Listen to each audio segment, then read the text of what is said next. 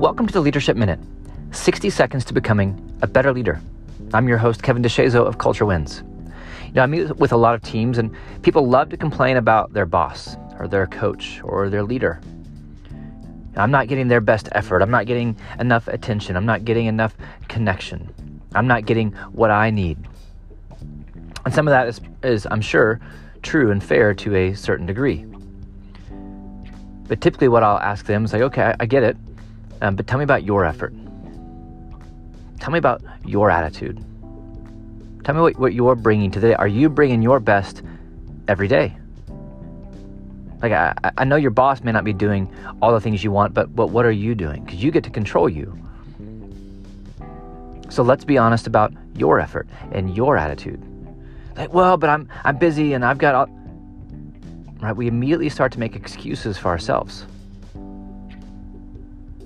If you wouldn't allow others to make excuses, don't allow excuses for yourself.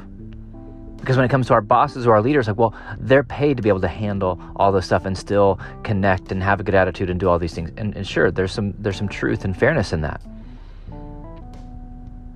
But if you ever want to be in their chair, you need to learn how to do that as well.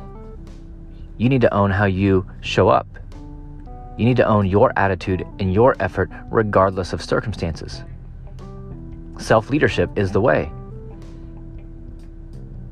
And so be honest with yourself about the effort you've been bringing lately, about the attitude that you've been bringing lately, about the energy that you've been bringing lately.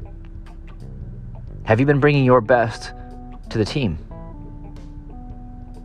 Or have you just been kind of showing up and going through the motions? Or maybe you've been even worse and you've been negative and complaining.